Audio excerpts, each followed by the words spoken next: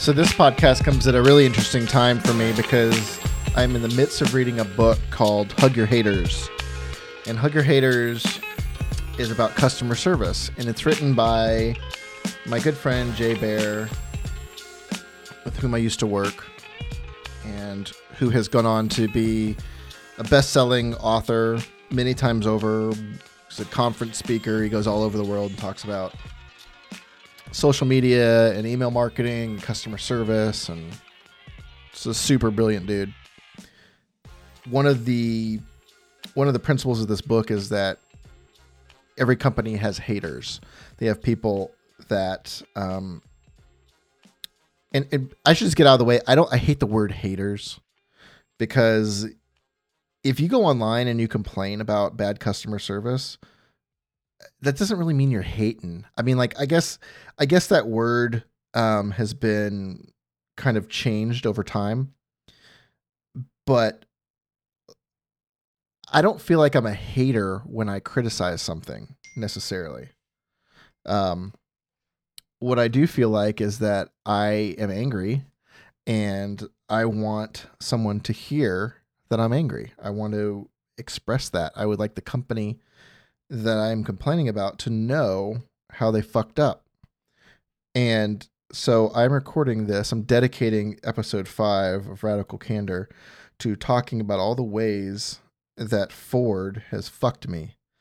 And I want to kind of assume the mantle of an onstage hater. Yes, I'm learning something here. So the book talks about the different types of hate, right? Like you can be a person that you really don't like the service. You don't like, what happened to you at a company, and you decide, oh, fuck it. I'm just going to tell people about it, my friends, whatever, or I'm going to keep the information to myself so they can't improve. And that's kind of like an offstage hater. An onstage hater is someone that's like, I had a bad experience. I'm going to tell the fucking world that I had a bad experience.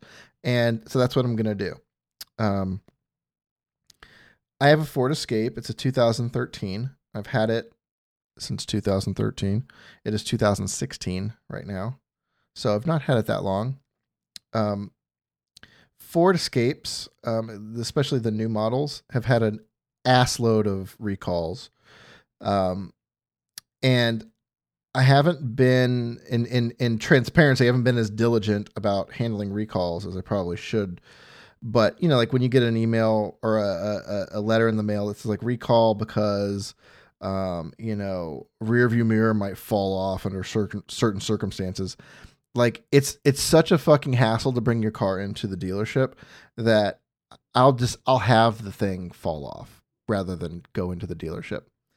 Anyway, a couple of months ago, I was having a problem where when I would accelerate my car, push the gas, between first and second gear, there would be a little bit of stallage. And I looked online and people was like, oh, that's just what Ford Escapes do, especially these new ones. Their whole, and I guess for all new Fords apparently have this fucked up way that they handle their shifting. But this is something else, because this was a little bit like, it felt like the car was losing power or something. It was pretty startling. And it just got worse and worse and worse. And finally, I was like, you know what? I got to bring this in. I got to do the responsible thing. So I called and made an appointment. And this was to, I think it was called Landmark Ford.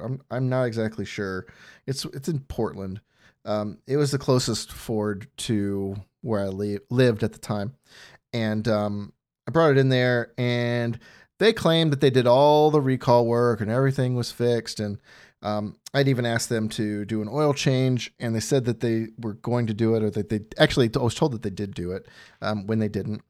And it was just a really shitty experience. I mean, like they had the car for a couple days. It was right during when I was moving to Vancouver, and they were just really bad at keeping me up to date about what was going on and when it was going to be available.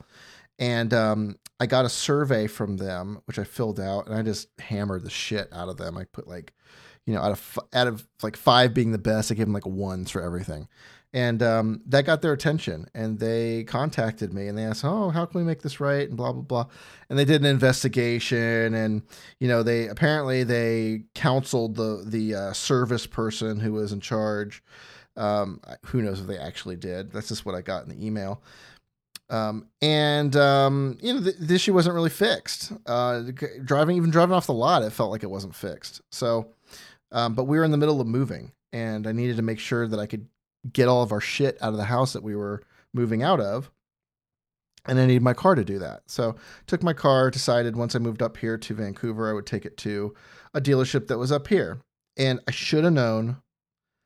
I don't know why I turned the other way or whatever.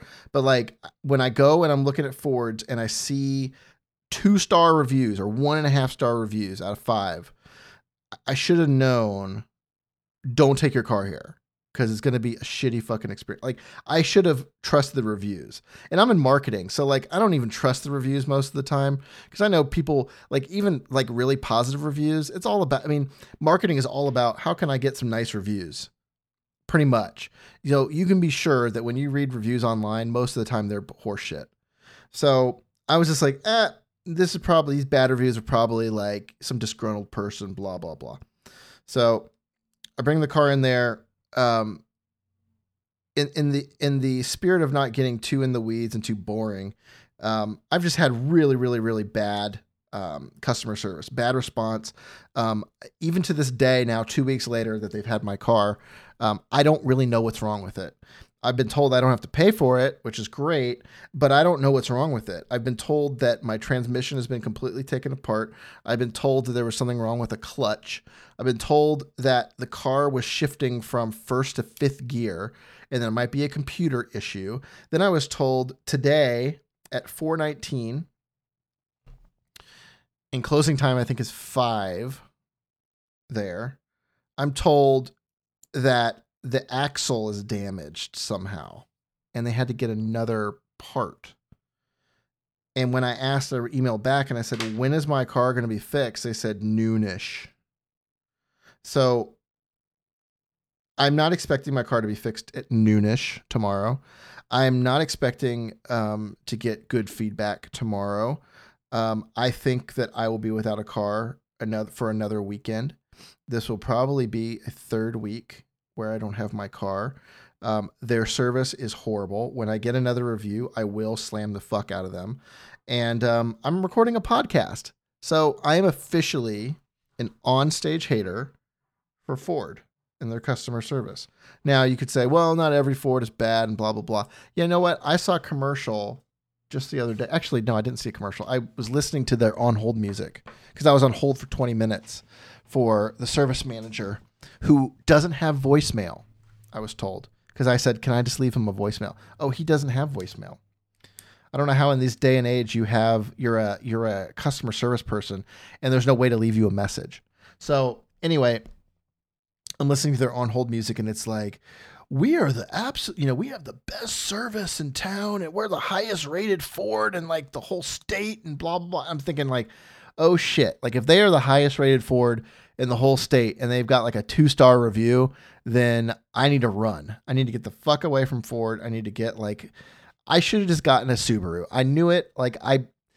My wife, I told her, I said, I want a Subaru. She's like, no, they're too expensive, blah, blah, blah. It was so easy for me to get a Ford because I've had a Ford my whole life.